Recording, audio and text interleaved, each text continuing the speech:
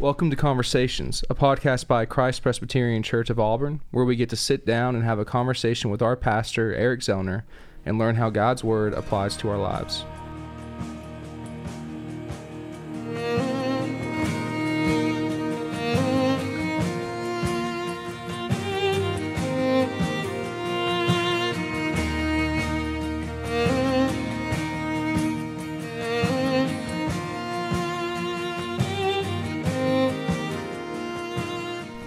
Welcome back to Conversations. We're glad that y'all are joining us today.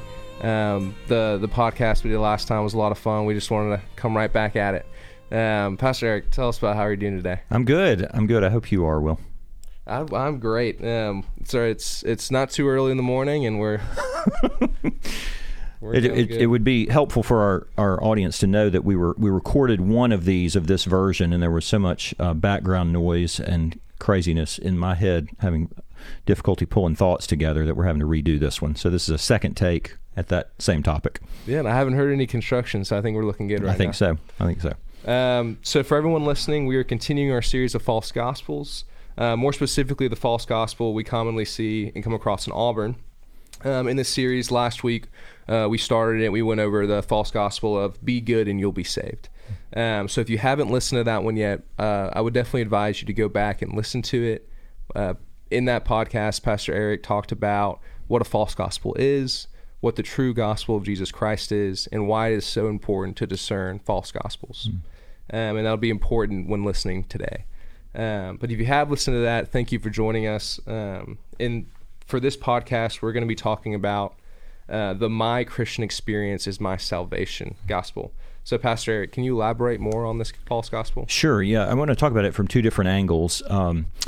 But when we talk about my Christian experience is my salvation, I think for those who've grown up in the church, they might think about it as the day that they walk down the aisle, or the day they remember joining the church or something like that. It could be that. For those who didn't grow up in the church but maybe went to a Christian camp or something like that, they might kind of think of it or remember it as a mountaintop experience, kind of a camp high experience. And so many of us have experiences where you come back from a camp having experienced either good teaching from the Word of God, or maybe it's just conviction of sin.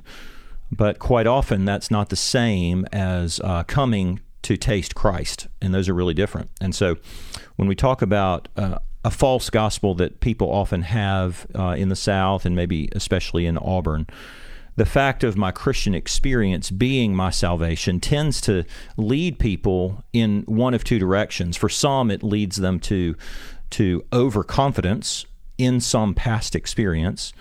To others who don't have what they might think of as a radical Christian experience, or even a conversion of some sort, they might be left feeling, well, I don't even know if I have an assurance of my salvation because I don't have the same radical story that someone else has. And so I think part of this is just to simply begin with the point that my salvation is not first and foremost deeply rooted in how I felt at a particular moment, or even how I feel today. We don't want to take our feelings as the only snapshot for how we determine what God's done and is doing in our lives. So yeah, and to kind of go off of that, we talked last week a little about a marriage analogy. Yeah. And to fit that in here, we can't judge our marriages based on how we feel at the moment. That's right. Whether we're feeling super good about it, we feel so in love with our spouse, or whether we aren't feeling that love towards our spouse at the moment. To rely solely on feelings alone in that arena would not be a good thing. That's right. It wouldn't tell you everything that's going on there. That's exactly right. Good point. Why don't we begin? Will, would you read? I'd love for our folks to hear Matthew 13.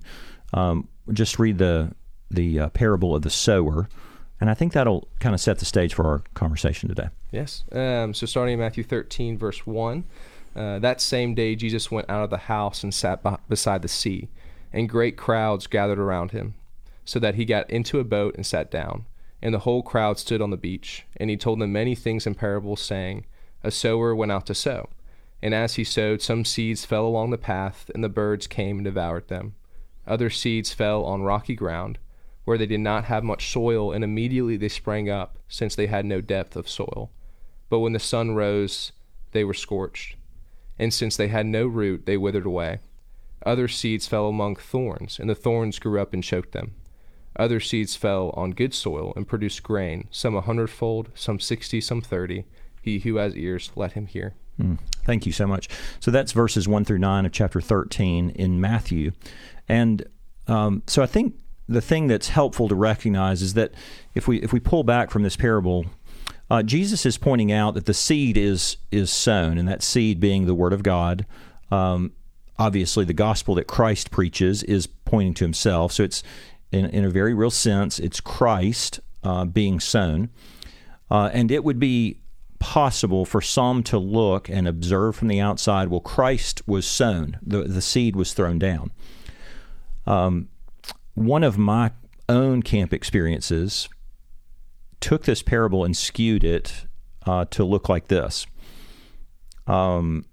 Primarily, who am I in the picture of this parable?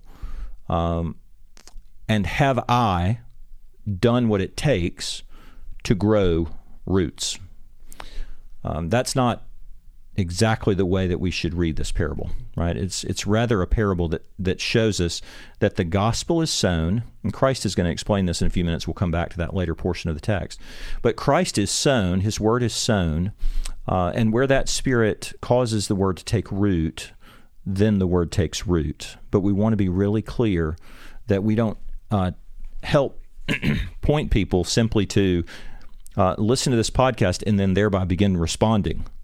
Begin trying to grow some roots. We actually want to leave this podcast with people pointed to Christ. And so I think that one of the first things I want to begin with is that the concept of my Christian experience is my salvation. When I talk about those who are taking too much confidence on that, they're looking back on a feeling or an experience that they had. And they had this experience one day, and there may be a long trail in their life where there is no real fruit that's produced on the tree. And so it would be wrong for people to think in terms of, well, I do remember that experience at that camp where I think I did make a commitment to follow the Lord. And so their confidence then becomes rooted in not only their commitment, but really even their memory of that commitment, right? And so if most people are like me, maybe our memory isn't always as accurate as it should be. And so you might look back and take overconfidence. Oh, yeah, I remember feeling that the Lord really moved in my heart that day. And I really remember feeling that I was changed and I was different. That certainly can happen, right? But the anchor of hope for us and the certainty that we have is not rooted in what I had by way of that experience. It's really meant to be rooted in, did I come to know Christ? And if not, then I may not actually have salvation. Right, and kind of going back to the parable of the sower, we see that there is that change right at the beginning, right? It sprouts up real fast. That second seed that's planted on rocky soil, but then when the sun comes, that change is obliterated, that it withers away, and it just simply can't stand.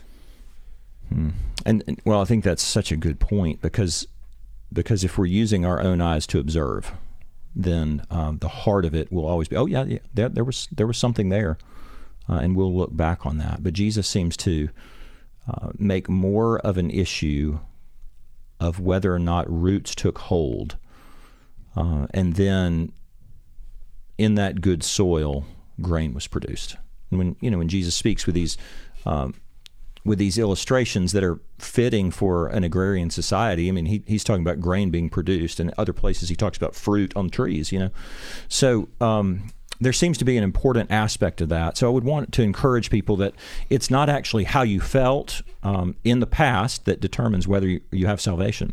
Kevin DeYoung is applying this in a sermon on worship. It's actually a sermon on the holiness of God, and he says this. He says, worship is not measured by how you feel, but in how God feels or thinks about your worship. And I say that simply because it is not just worship, but it's the whole tone of our hearts to determine how we're doing with the Lord, back to our marriage illustration, how I'm doing with the Lord based on how I feel, right? And so the danger of that is my heart will give myself an abundance of credit for good motives where I may not actually have any. More than that, my heart is prone to devalue or minimize the significance of my sin. And my sin may be telling me quite a bit about the condition of my heart, right? Or even the desires of my heart would tell me something about that. So anyway, that's the first one. And I think that's important to deal with. So for those who are taking an abundance of comfort in that, it would be helpful to say, remember very clearly, your Christian experience is not your salvation. Do you want to interject anything at this point? Yeah, I was just going to interject a couple paragraphs from the parable of the sower. Excellent. Jesus actually explains it, and so I kind of want to just say what he says about the second seed. Thank you. He says in verse 20, "As for what was sown on rocky ground, this is the one who hears the word and immediately receives it with joy. Yet he has no root in himself, but endures for a while. And when tribulation or persecution arises on account of the word, immediately he falls away." And I just think that's that explanation fits right in, because it really highlights the has no root. And when tribulation, and I like it when it says when tribulation or persecution arises. You know, as Christians, we are called to suffer with Christ. And so it's not if tribulation or persecution arises, it's when. When, and it will. Yeah. And it will. That's a great point. That's a great point. And I think, you notice in verse 21, he says, yet he has no root in himself. And what's so important about that is the roots are actually grown by Christ. So in his comment about this person, there's actually no roots in and of himself. They do not flow from this man. So all the roots that we actually would possess by virtue of taking the Word of God and Christ implanted in us would be roots grown by Christ in his Spirit, not by our own in ourselves having that. So it's that phrase, you comment about when they come, they're going to come, but it's that in himself that tells us whether it's going to stand or not. My Christian experience often is the in himself phrase. Like, how am I doing? How did I grow roots? What do I have to show for it? I wouldn't want our people to be overly confident about a past experience, but at the same time, we want to shift gears, because anytime I'm preaching, I'm aware there's people who are who might be overly comfortable, but there might be others who are overly afflicted, and so I would want to speak very clearly to those as well. Some people might ask the question, okay, what's wrong with me if I don't feel something of a past experience? And so I would want to talk about those who've grown up in the church. The ordinary way in which children grow up in the church is that they are taught the substance of the gospel. They should be taught Christ. And so certainly in the context of a Reformed church, we're not actually looking for a radical conversion moment for our children. We're looking to see, are they continuing to embrace Christ more and more and more in ways that are consistent with where they are and what they know and what they understand. And so for children who are now, in college, and they look back, well, I grew up in the church, and yet, I think I walk with the Lord. I just don't have a moment where I can remember taking a big leap of faith, walking down an aisle, or having a mountaintop church experience or a Christian high of some sort. I would want to comfort them and go, let's be really clear. You don't have to have that in order to have genuine salvation. Genuine salvation is, am I looking to Christ? Is he the substance of what I care about? Oftentimes when I'm teaching the Inquirers class, I'll explain to people, and I use this with regards to why we preach the way we preach, just this systematic expository preaching. We're going to go through the Word, and that's because it produces a long-term growth, which is very much like spiritual growth. So everybody who's ever had kids watches as their children grow but you can't actually tell when and how it happened. You give them food, you give them fluids, you give them good places to sleep, and yet it's not that they grow overnight and you go, wow, you just became 6'3", and how'd you become 230 pounds? This is crazy. What happens is that over the course of time that child grows. And really for believers who are looking back going, well, I don't remember my big Christian experience, the heart of what you want to look at is, have I seen a pattern of growth over the course of my life? And yet we can't take that pattern of growth and simply go, okay, here's a snapshot of how I'm doing at this moment. I might be doing great today and horrible tomorrow, or vice versa. And we don't want to take that as our litmus test for how we're doing entirely. So to those who would say, well, what's wrong with me if I don't feel something? What if I don't even come to worship and have a radical feeling tingling up and down my spine? Again, that's not the measure of it, because God is doing a work and growing roots in you. The question to be asking is, am I looking at Christ with the whole of my heart, and am I valuing Christ, and is my direction, the direction of my gaze towards Him for my salvation? And that's really the heart of it. You had a Luther quote that I just thought was so helpful. Would you mention that here? It says, feelings come and feelings go, and feelings are deceiving. My warrant is in the Word of God. Naught else is worth believing. And my warrant is in the Word of God. My warrant for all the hope that I might have is in the Word of God, which professes that Christ is my salvation. So it's not Christian experience, it's actually the Lord Jesus Christ. And Luther, of course, had been flogging himself for years, hoping to be more godlike, more godly, more holy. And yet he found that he began to hate the righteous God who judges sin.